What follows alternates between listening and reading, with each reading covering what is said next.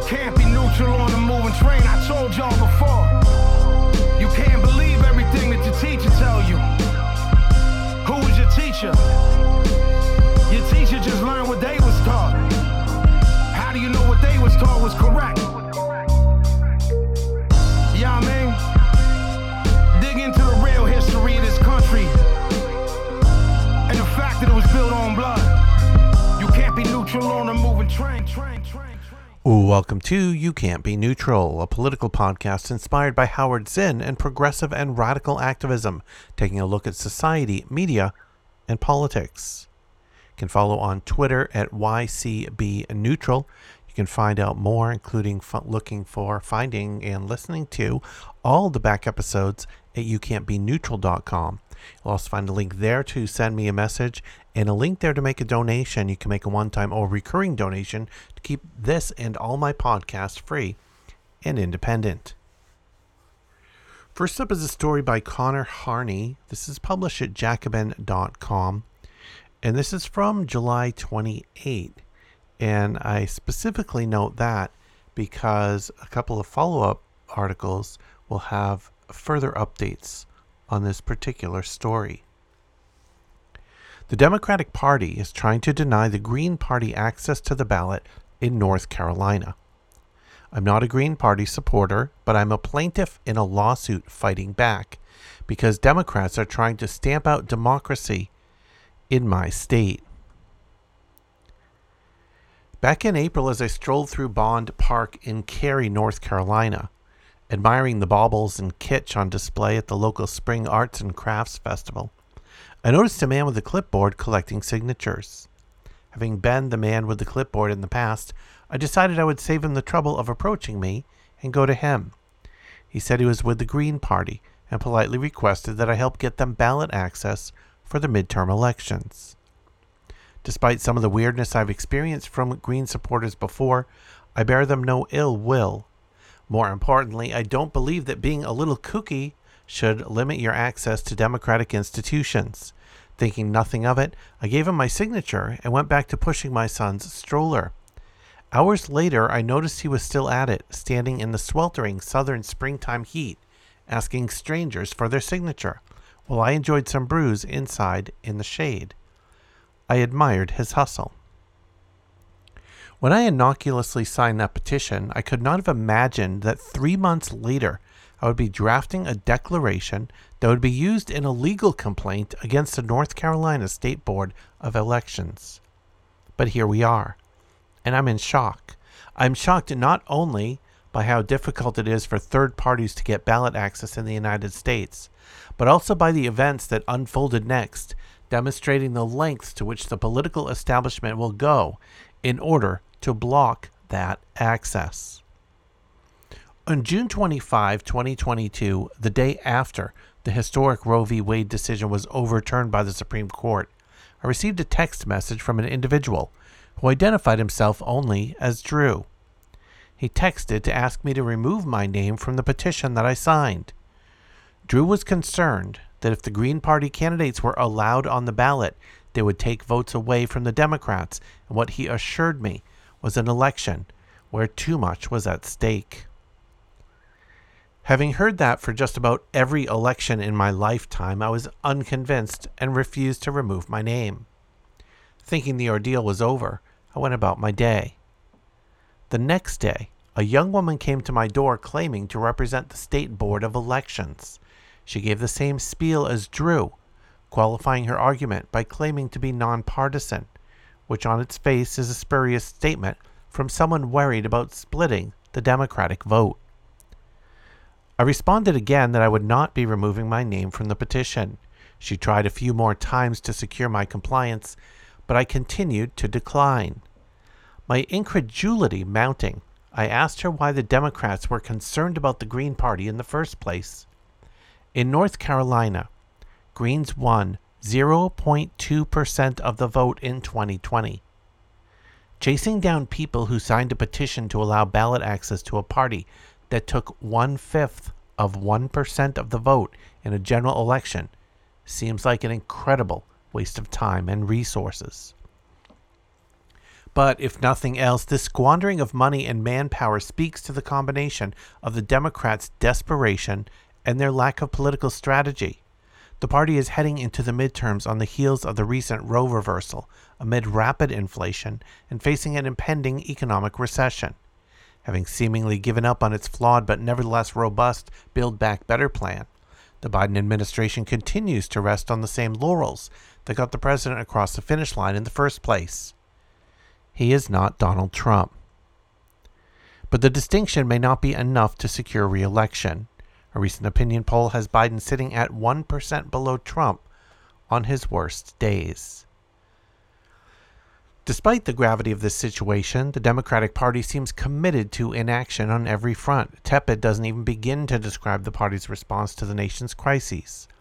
Without even a milquetoast program, the Democrats are reduced to petty electoral games, like disenfranchising a marginal slice of the electorate. I say all of this not as a staunch supporter of the Green Party or their candidate for Senate in North Carolina, Matthew Hoh, but as someone who believes in the need for a party independent of either Democrats or Republicans, one that boldly and effectively advances the interests of the broad working class. Such an organization will not materialize out of nowhere, nor do I think the Greens are that organization, but if the United States is ever to see a party that explicitly prioritizes the interests of the vast working class majority over the tiny wealthy minority, that will require securing ballot access outside the bipartisan establishment. We need to create as much room to maneuver in the electoral sphere as possible. Broadening the scope of American democracy should be our aim, and this is why, whatever our political differences, I lend my voice against attempts to disenfranchise Hoh and the Greens. Hoh is right when he says, quote, "This case will determine whether the political establishment can abuse its power to stop another party from participating in elections." One major difference I have with the Greens is my belief that contesting elections is not enough to build an organized and class-conscious constituency for an effective third party. We also need to organize workers as workers and support worker-led organizing efforts that are already underway. The union drives at Amazon and Starbucks are proof that great things can be accomplished from the grassroots, and the victories workers secure through collective action can extend far beyond the workplace. They can illustrate the power workers have when they stand together, power that in the long run can permit them to put their thumbs on the proverbial political scale. When it comes time for political action, where will those empowered workers go? Will they go to the Democratic Party, a party that pays lip service to pro-worker legislation, even though it actively participated in the evisceration of social programs and dismantling of the labor movement over the last half-century? Or will workers choose to go it alone? If we don't defend the right of third parties to exist, they won't have a choice. And here's a piece with more on the background of the battle for the Green Party of North Carolina to appear on the ballot. This is by Eric Bazal Emil and is published at Reason.com. The North Carolina State Board of Elections, NCSBE, voted unanimously on Monday to recognize the North Carolina Green Party, NCGP, as an official registered political party in the state. The decision marks another twist in what the North Carolina Green Party claims is a concerted effort by North Carolina Democrats to prevent Green candidates from appearing on the November 2022 midterms ballot. Under North Carolina law, parties must obtain 13,865 real signatures from registered voters, including at least 200 signatures from at least 3 different congressional districts, to be recognized by the NCSBE, which is a panel of 5 election administrators and an executive director chosen by the governor. Individual candidates can also submit signatures in order to appear on the ballot, though they must collect signatures from 1.5% of registered voters in order to qualify. To keep ballot access, parties must win 10% of the vote in the state's gubernatorial and presidential elections. If not, they must reapply to regain NCSBE recognition and appear on the ballot in successive elections. State law requires that these documents be submitted by July 1 in every election cycle, so the board can review them ahead of the November ballot preparation process that takes place in August. A majority of the NCSBE's members must vote in favor of recognizing parties and candidates and certify the validity of the signatures they obtained before they can appear on the November ballot. Back in 2018, the NCSBE officially recognized the NCGP, granting them ballot access through the 2020 presidential and gubernatorial elections. During this time, the NCGP ran several candidates for local and federal office, never meeting the 10% requirement. Green Party presidential candidate Howie Hawkins won just 0.22% of the vote in North Carolina in the 2020 presidential election. As a result, the NCSBE revoked the NCGP's recognition, forcing it to reapply for ballot access ahead of the 2022 midterms, where they plan to field candidates in the U.S. Senate race and several House races. Many states have imposed signature requirements and other access barriers to the balloting process. Reason has previously reported on how neighboring Georgia's similar ballot access laws designed to bar communist candidates from appearing on the ballot have stymied the emergence of third parties and the prospects of their candidates. These laws, which usually require prospective candidates to collect signatures from their local area in support of their candidacy, have raised the bar to entry for electoral politics dramatically for fledgling parties. Back in 2005, the North Carolina Libertarian Party experienced similar challenges staying on the ballot, though these issues were eventually resolved out of court. Even when candidates achieve the requisite number of signatures, like in North Carolina, they can often find themselves mired in investigations over the validity of those signatures. The same strategy is also used within political parties themselves to insulate incumbents and discourage primary opponents from successfully mounting insurgent campaigns.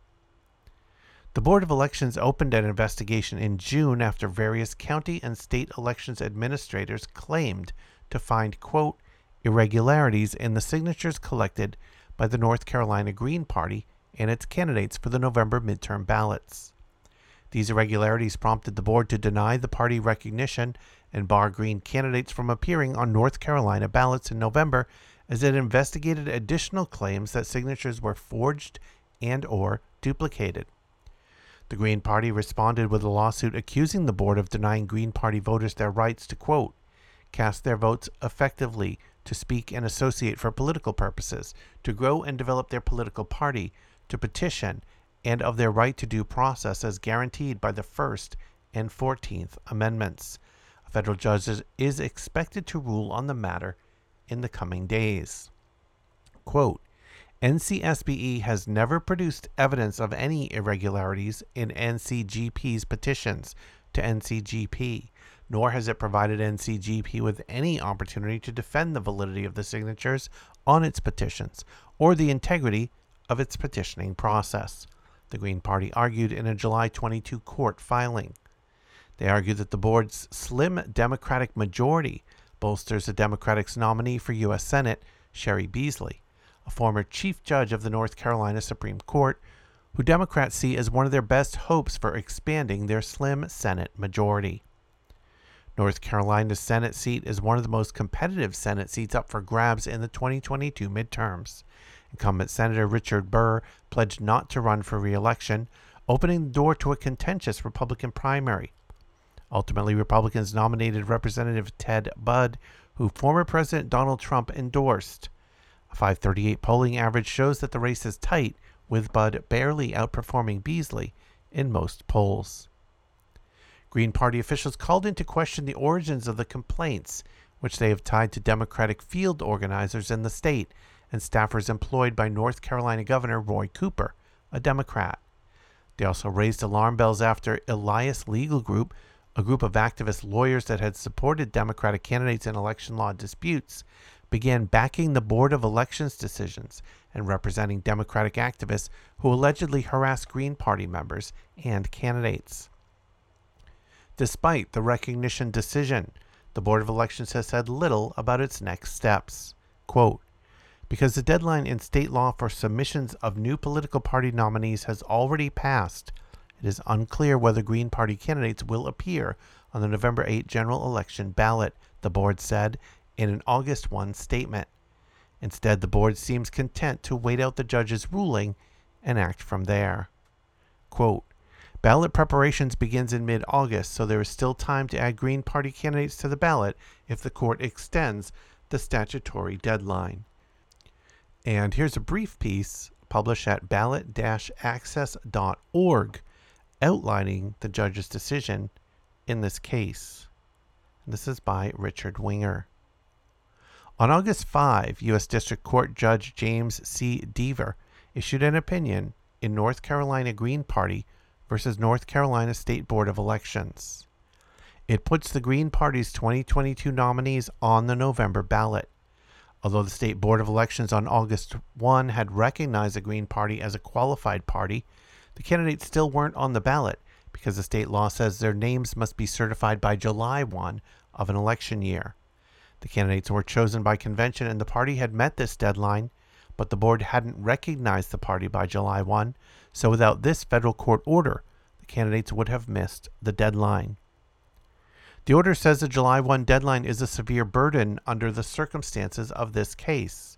The order also expresses the view that the Supremacy Clause of the U.S. Constitution, giving higher standing to federal laws that contradict state laws on the same subject, will not allow any state court to remove the party. The order also grants the National Democratic Party the ability to intervene in the case so that if the National Democratic Party wants to appeal to the Fourth Circuit, even though the board doesn't, the Democratic Party can do that. The order examines the evidence concerning disputed signatures and determines that the number of disputed signatures, when subtracted from the number of signatures submitted, does not change the state board's decision that there are enough valid signatures. And these stories just outline what is a constant battle for the Green Party and other quote-unquote third parties, of which there are many, to try to get onto ballots, to try to stay onto ballots, and to try to get candidates' petition signatures accepted. The thresholds and the rules and the guidelines that are built and passed by state legislatures to govern elections and set the limits and set the requirements are often exceedingly burdensome for the parties. Burdens that the major parties would sometimes not even be able to achieve in the same time frames. But those major parties, due to the fact that they have standing, long-term standing, and generally garner relatively significant amounts of votes in the elections, do not need to meet the same requirements. And these are just some of the more hidden, the less visible, the less spoken about voter suppression tactics that are out there. We get a lot more discussion and a lot more amplification of voter suppression efforts, of certain types of voter suppression efforts, specifically or more commonly when undertaken by Republicans, to reduce the number of polling places, to reduce the access to ballot drop boxes, to reduce the access to voting by mail, or to institute strict voter ID laws. These are some of the types of voter suppression that get more attention, more media attention, while these other existing kinds of voter suppression that are in some very, very blue states. New York State has some of the harshest limits and restrictions and highest thresholds to achieve for third parties trying to get access in that state. Also for registration. Registration needs to happen way before the elections, whereas other states often have same-day registration or registration within a relatively short amount of time before the election itself. So our democracy is challenged and our elections are challenged due to all these rules that have been imposed and are attempting to be imposed. Here's a piece published at commondreams.org, this piece by John Lawrence. Noam Chomsky's opening remarks to the World Social Forum, April 29, 2022. Quote, "For 20 years, the motto of the World Social Forum has been, 'Another world is possible.' As we meet today, that question is overshadowed by another one. Is this world possible? And the answer is no. This world is not possible. This world is hurtling to self-annihilation. And only the creation of another world can reverse this course. Luckily, another world is still possible, though the chances of achieving it are diminishing at an ominous rate." The fate of humanity is at a crossroads. Humanity is confronted with two imminent existential crises: climate catastrophe and nuclear war. The corporate capitalist system is producing an assault on the Earth's ecology, perpetual war, ever-widening inequality, an attack on democracy, and a rise in fascism. If humanity does not address these crises now, human civilization is unlikely to survive for future generations. Capitalism is complex and produces a multitude of oppressions. There are thousands of liberatory organizations working on important issues, but we cannot assume these projects are going to organically coalesce into a whole capable of taking power from greed-driven corporate capitalists. In the face of these existential crises, our time for organizing the organized is short. The fundamental question facing humanity is, how can ordinary working people organize on the mass scale necessary to contest for power with the corporate capitalist elite and force the change needed to save the future? This essay is beginning to attempt to answer the question with a focus on organizing in the U.S. In addition, it is a call for a, quote, left dialogue regarding the, quote, organization to scale question. We need to imagine the mass organizing institutions needed both nationally and internationally for working people to contest for power. Corporate capitalism, the existential threats, and the common sense solutions not taken yet. Global corporate capitalism led by the hegemonic state, the United States, is a fundamentally immoral and irrational system. In capitalism, both states and corporations are designed to maximize short-term power and profits for the super-wealthy corporate elite. The ideology assumes the benefits will trickle down to working people. In practice, capitalism prioritizes short-term profits for the wealthy over the well-being of people, and even the survival of the human species. In all realms of society, corporate capitalism is unable to take common sense actions to prevent predictable crises. When doing so, undermines short-term power and profits. For example, fortifying the seawall in New Orleans to prevent flooding when hurricanes hit, regulating factory meat production to prevent the development of antibiotic-resistant bacteria, organizing a strong global public health system to prevent pandemics, outlawing automatic and semi-automatic guns to prevent massacres, eliminating debt-driven speculation that has repeatedly crashed the global economy, using diplomacy to prevent foreseeable wars.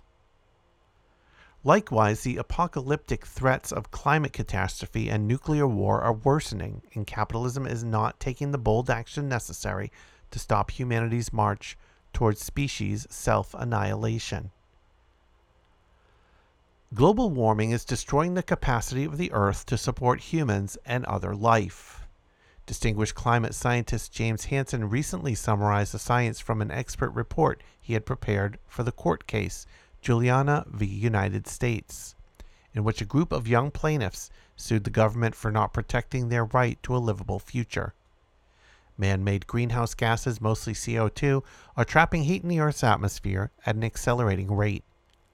A 2022 report by the United Nations Intergovernmental Panel on Climate Change, IPCC, stated that humanity must take swift action to limit global temperature rise to 2 degrees Celsius, 3.6 degrees Fahrenheit.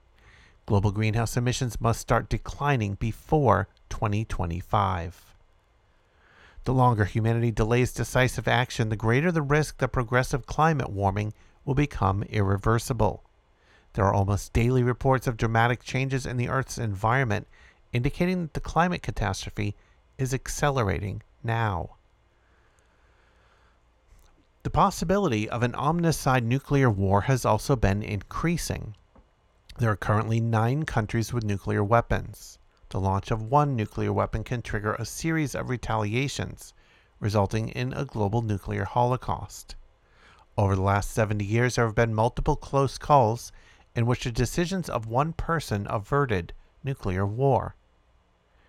With both Democratic and Republican support, the United States is committed to modernizing its nuclear weapons arsenal, triggering a new global nuclear arms race.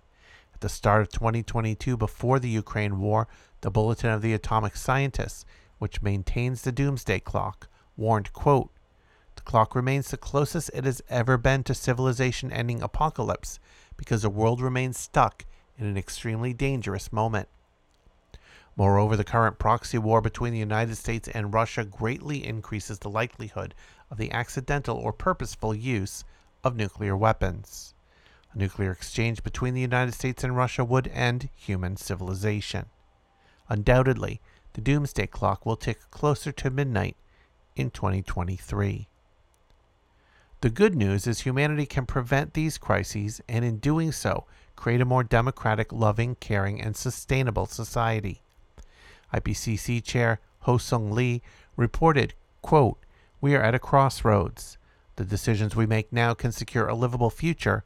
We have the tools and know-how required to limit warming." The solution to the climate catastrophe is a government-led third industrial revolution that quickly transitions the oil, gas, and coal-powered economy to a solar and wind-powered economy. The principal technological challenges to implementing a global Green New Deal are 1. Building the solar and wind energy generation capacity to power society. 2. Creating a digital energy grid for managing intermittent energy across the system. 3. Upgrading buildings, transportation, and other infrastructure to support and be compatible with the new green energy system.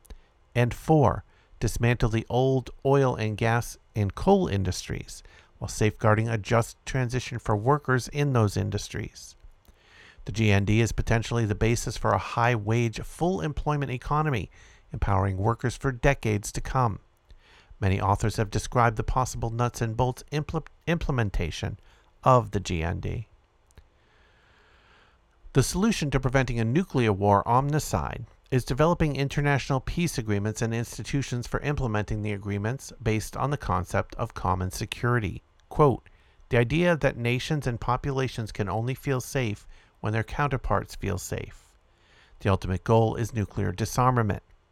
International peace groups have recently released a Common Security 2022 report, which details many common sense steps that can be taken to achieve common security.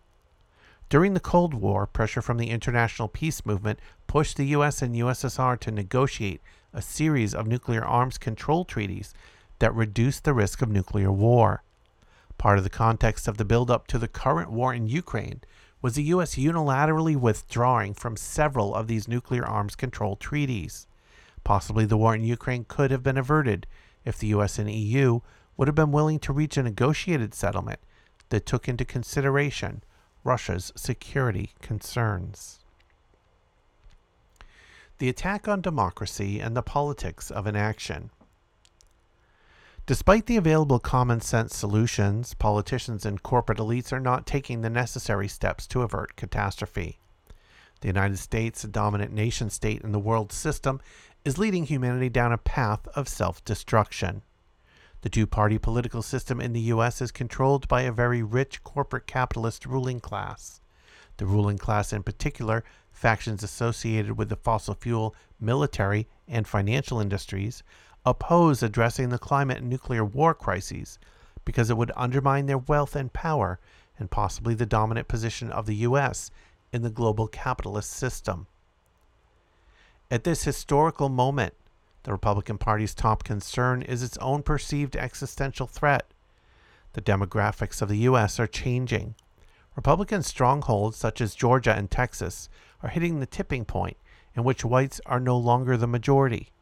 The Republicans fear that their coalition of the rich white Christian nationalists and white populists is not large enough to maintain their power democratically. Consequently, they are committed to dismantling democracy and institutionalizing a form of minority rule. The January 6, 2021 coup attempt was just the most dramatic manifestation of a party-wide commitment to ending democracy in the United States. As described by voting rights reporter Ari Berman in Mother Jones, since 2020, the Republicans have been implementing a slow coup. Emboldened by the ultra-conservative Supreme Court, which declared political gerrymandering legal in Republican-controlled states, the Republicans are creating the legal foundations for a new Jim Crow minority rule with 4 primary strategies: allowing the rich and corporations to spend unlimited money in elections, literally buying politicians; extreme gerrymandering; voter suppression laws making it more difficult for people of color and other disenfranchised groups to vote; and ensuring that election counts are under the administration of Republican-appointed election officials. With a rigged electoral system and control over the Supreme Court for at least the next several decades, Republicans are emboldened to remake the U.S. in their image. The repeal of Roe v. Wade is just a step towards their goal to dismantle human and civil rights. A series of Supreme Court rulings over the last decade has been building the legal foundation for authoritarian rule in the U.S. To many Democrats, the Republicans appear crazy and disconnected from reality. QAnon, Stop the Steal, anti-masks, anti-vaccinations, and white supremacist history denial are all obviously factually wrong. Even crazier, the Republican anti-public health stance seems self-defeating, causing tens of thousands of deaths among Republicans. However, the Republican culture of crazy is a political choice. It immunizes Republican opinion from counterfactual information and creates a narrative in which the Republicans, specifically white people, are the defensive victims. It is an ideological framework that energizes high citizen engagement and justifies radical action, including violence. Tragically, the Democratic Party is not a clear alternative to the Republican Party for promoting multicultural, multiracial working class interests, defending democracy, or protecting the earth. The Democratic Party coalition is made up of Silicon Valley and Wall Street elite, the suburban professional managerial class, and multicultural working class base. The essential contradiction of the Democratic Party is that the rich fund and run the party, while its voting base is the multicultural working class. Thus, the common dynamic in the Democratic Party is that the progressive wing pushes for legislation to empower the working class, while the corporate wing cooperates with Republicans to stop reform. Gridlock prevails, frustrating working class voters. This dynamic is played out again under the Biden administration. When Biden was elected, there was hope his administration would address working class priorities. Senators Manchin and Sinema refused to overturn the Senate filibuster to pass the Build Back Better bill. Working people would have benefited from Build Back Better in many ways. The bill created over 7 million jobs over 10 years, funded free preschool for children and free community college, expanded Medicare and Medicaid, lowered prescription drug costs, made child tax credits permanent, created 12 weeks of paid family leave, invested in affordable housing, and gave incentives for buying electric cars and other climate initiatives. Without the passage of Build Back Better at the end of 2021, a pandemic child tax credit that was giving 35 million families $250 to $300 a month expired. Regarding inflation, according to progressive economist Robert Pollin, the Federal Reserve's recent interest rate hike is another example of government's policy that prioritizes the interests of the rich over the working class. The Fed interest rate hike is designed to increase the unemployment rate, which will decrease workers' bargaining power and thus lower worker wages. This policy undermines labor organizing and increases the likelihood of a recession. It also does not address corporate causes of the inflation, including disruptions in poorly planned supply chains and monopoly price gouging, particularly by oil companies. The corporate Democrats are not organizing a serious fight back against a Republican attack on disenfranchised groups and democracy. A Republican Senate filibuster killed 2 voting rights bills. Many voter rights advocates have expressed frustration with the Biden administration's refusal to forcefully lead on the defense of voting rights. Again, the problem is that robust voting rights would empower the multiracial working class majority, thus threatening the interests of the corporate elite in the Democratic Party. The corporate Democratic elite cannot create the political condition in which voters could actually demand that the Democrats deliver on policies that are highly popular among its base, because those policies are opposed by their rich donors. Even on core values such as the right to an abortion, corporate Democrats have a long history of prioritizing collegial cooperation with Republicans over fighting for fundamental rights. The corporate Democratic elite view Bernie Sanders' attempt to unify the party based on a multiracial working class agenda as an existential threat to their power. In the 2022 primaries, corporate Democrats and Republican political action committees have worked hard to defeat progressive candidates. As an alternative to class politics, corporate Democrats have promoted a unifying Cold War-like narrative demonizing Russia, glorifying militarism, and, quote, defending democracy, U.S. hegemony, globally. The corporate Democrats believe they are more responsible stewards of the global capitalist system than Trump. From their perspective, this is evident in their willingness to, quote, stand up to Russia. Demonstrating this resolve, the Biden administration refused to negotiate regarding the possibility of Ukrainian neutrality in the lead-up to the Ukraine war. We don't know if a settlement could have been reached, however. A diplomatic effort that addressed Russia's primary security concern was not even tried.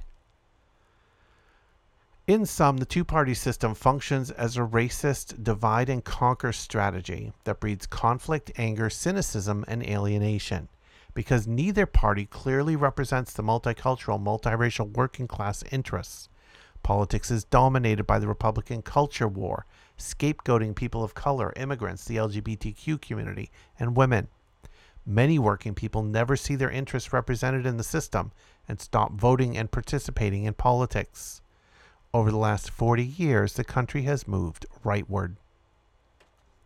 In a speech given in 2018, Angela Davis reminded us that an alternative politic centered in the common interests of the multicultural, multiracial working class is possible.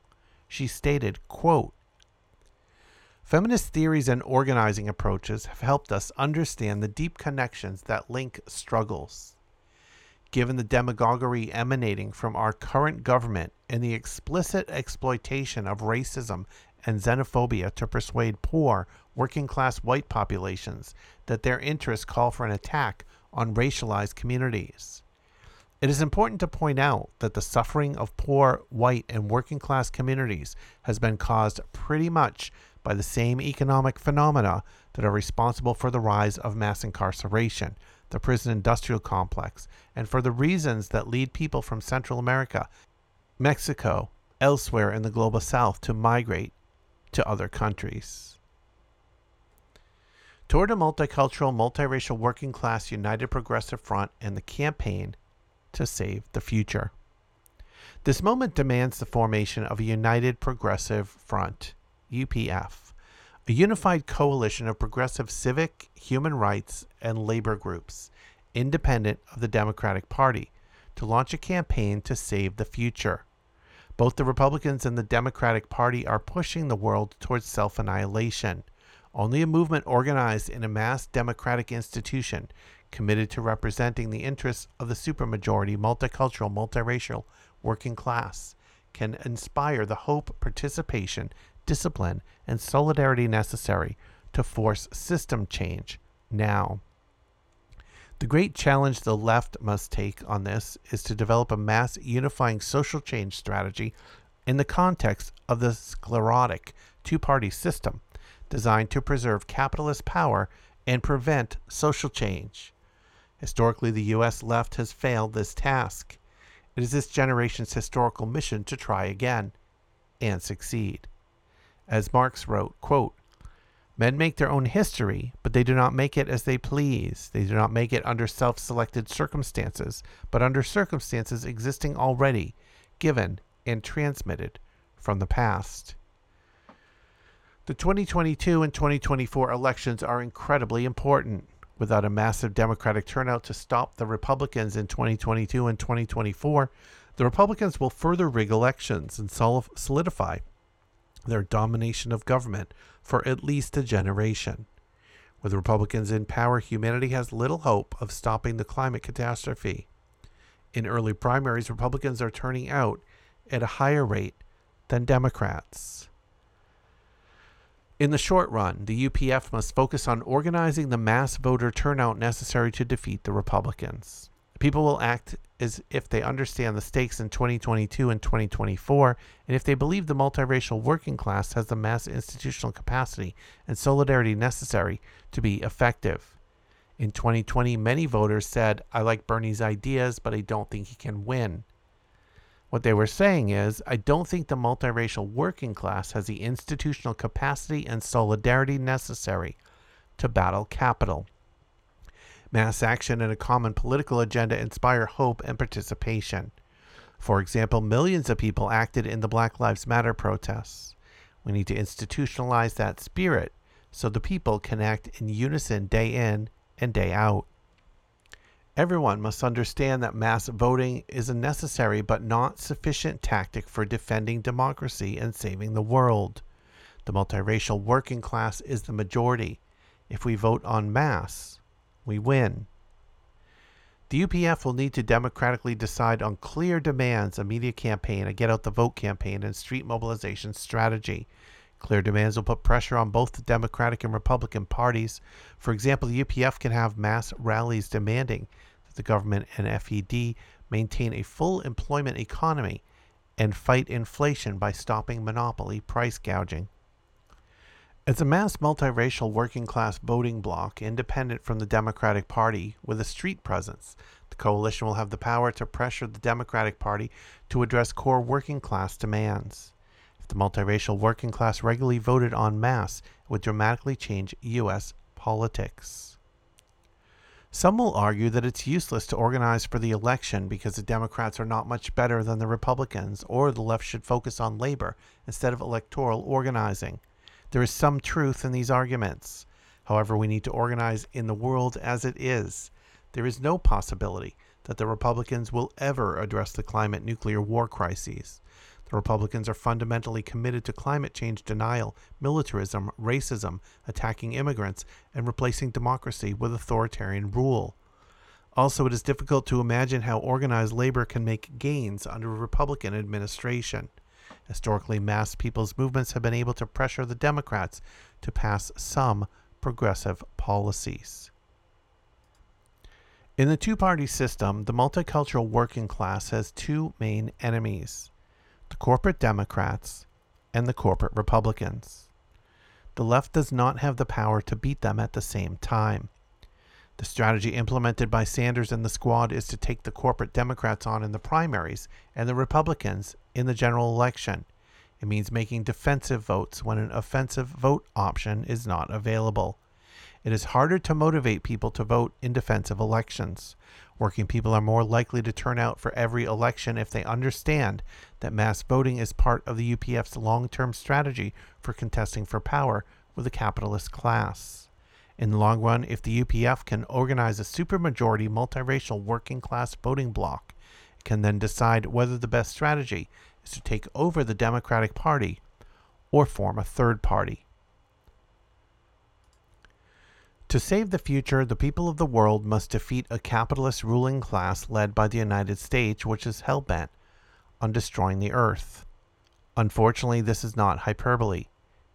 In the U.S., that means organizing the multiracial working class unity necessary to stop the authoritarian Republican Party from taking power and killing democracy, and an imperialist Democratic Party which is prioritizing U.S. global hegemony and militarism over saving democracy and the planet. I will end with an example of an on-the-ground call for unity. In 2022, dark money political action committees such as a PAC tied to the American Israel Public Affairs Committee, have spent historic amounts of money to defeat progressive candidates in competitive Democratic primaries. For example, in Pennsylvania Congressional District 12, PAC spent over $3 million in a failed attempt to defeat progressive candidate Summer Lee. Lee won by less than a percentage point. Summing up lessons learned from the campaign in an episode of the podcast Block Party, Justice Democrat Campaign Director Jeff Simpson stated, quote, "The biggest lesson we can take away from this is there is very little margin for error if we are going to get millions of dollars spent against us on the left. And it took the whole left throwing down for Summer in order to get her across the line. That is what it's going to take in future races, all of us working together to defeat the other side that has an endless bank account. They can spend unlimited amounts of money. On what can we do better? The left needs to commit earlier in races. Early money is worth so much more than getting money in the last 2 weeks. It allows you to build campaign infrastructure. It allows you to plan out how you're going to spend those dollars talking to voters across the different mediums that are available. We need the left to get in sooner on races and invest early, and that is going to make us more successful at the end of the race." Facing our current reality is terrifying. It is understandable that as individuals and communities, we struggle with isolation and hopelessness and focus on day-to-day survival and distractions to get by. After 2.5 years of the pandemic and a criminally negligent corporate and government response, people feel disheartened and alienated. But our private lives are not a respite from reality. We are living through a pivotal moment in human history. We are responsible to our children's children's children to organize a united liberation movement despite the odds. The antidote for our collective existential fear is a mass unified organizational plan to defend democracy and to force the implementation of known technical solutions to the climate and nuclear war catastrophes. Victory will be found in mass institutionalized solidarity. And finally, for this episode, a piece published at Blavity.com. This piece is written by George Johnson. "Dear white people, here's your reminder that black people are not your mule." As the country is grappling with the leaked Supreme Court decision on Roe v. Wade, increasing legislation against LGBTQ+ people, and the gutting of voting rights, black folks are simply trying to survive in America that continuously threatens our very existence. These same legislative changes will also have ramifications on non-black communities across all demographics and identity lines. Despite the number of white people and non-black people of color these changes will affect, black people are still expected to be frontline soldiers in the fight against oppression, while those in other groups sit on the sidelines demanding us to be their savior. For black folks, protesting has been an essential part of any change that has happened in this country. For centuries, black folks have mobilized time and time again against an oppressive society that has deemed us non-deserving of equity or equality with white people.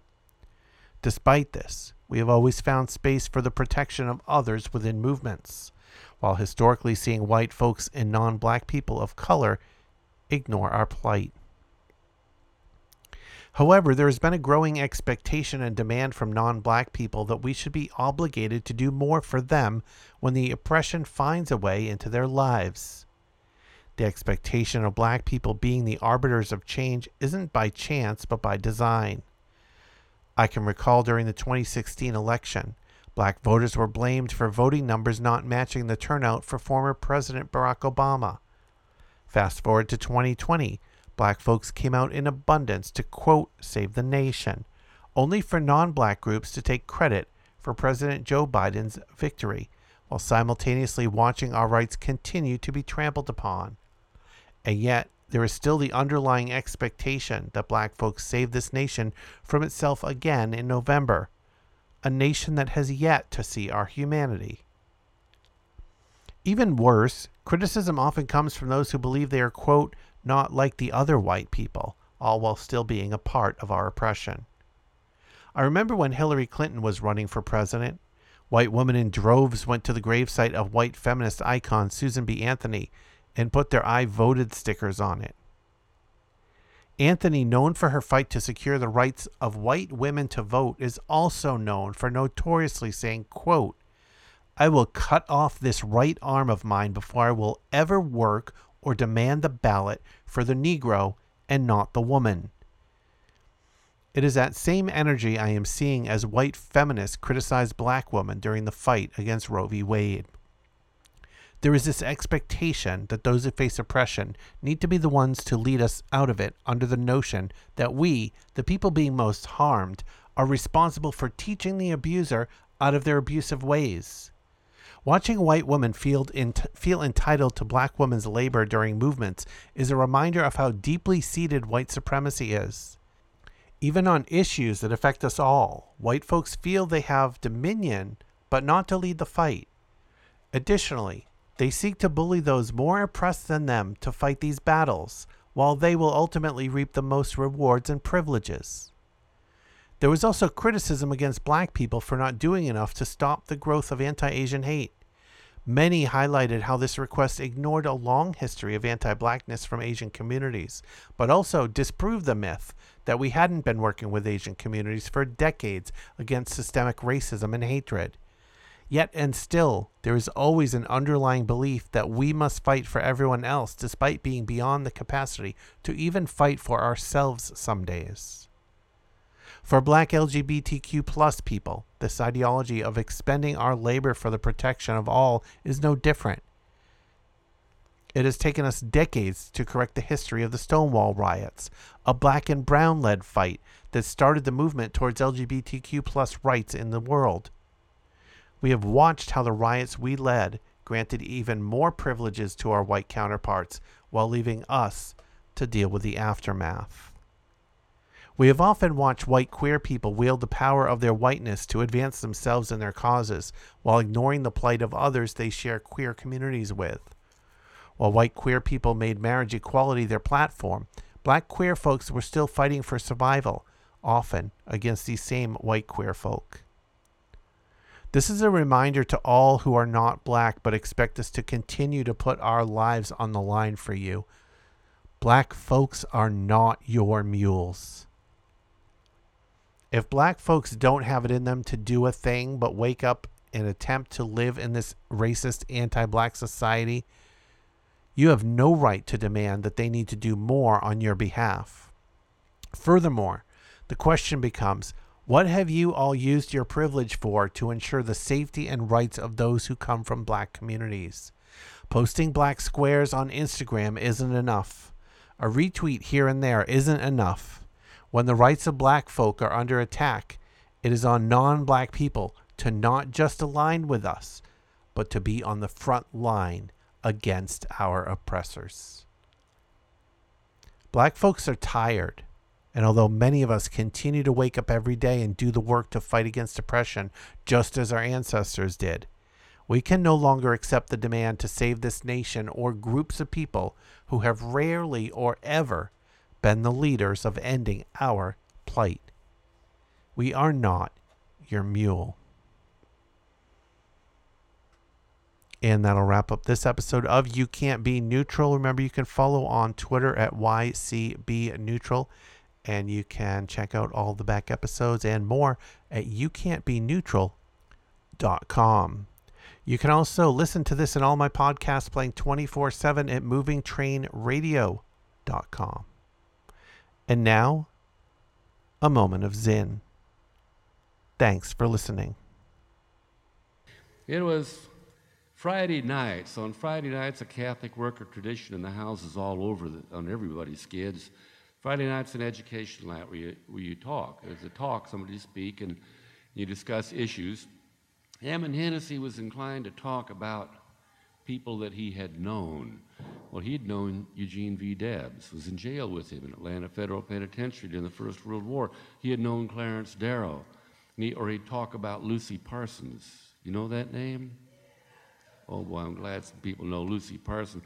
Lucy Parsons, one of the founders of the IWW in 1905, she was the one who stood up at that convention and said, Never be deceived that the rich will permit you to vote away their wealth.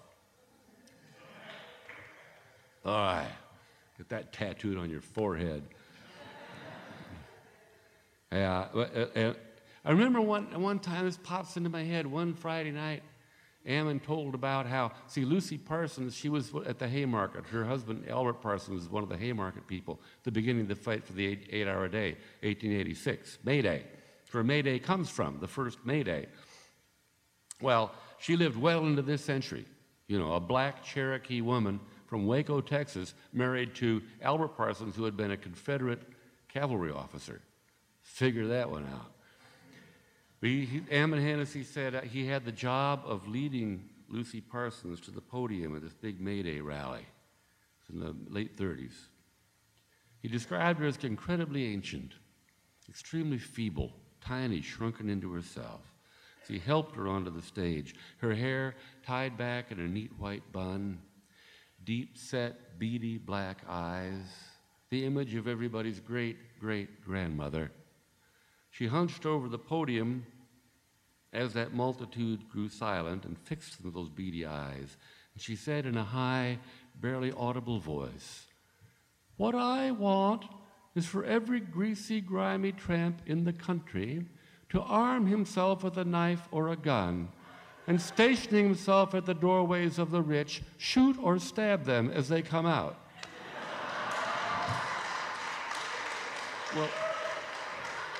Well, I mean, Ammon was a pacifist, but he sure admired her spunk, I can tell you that.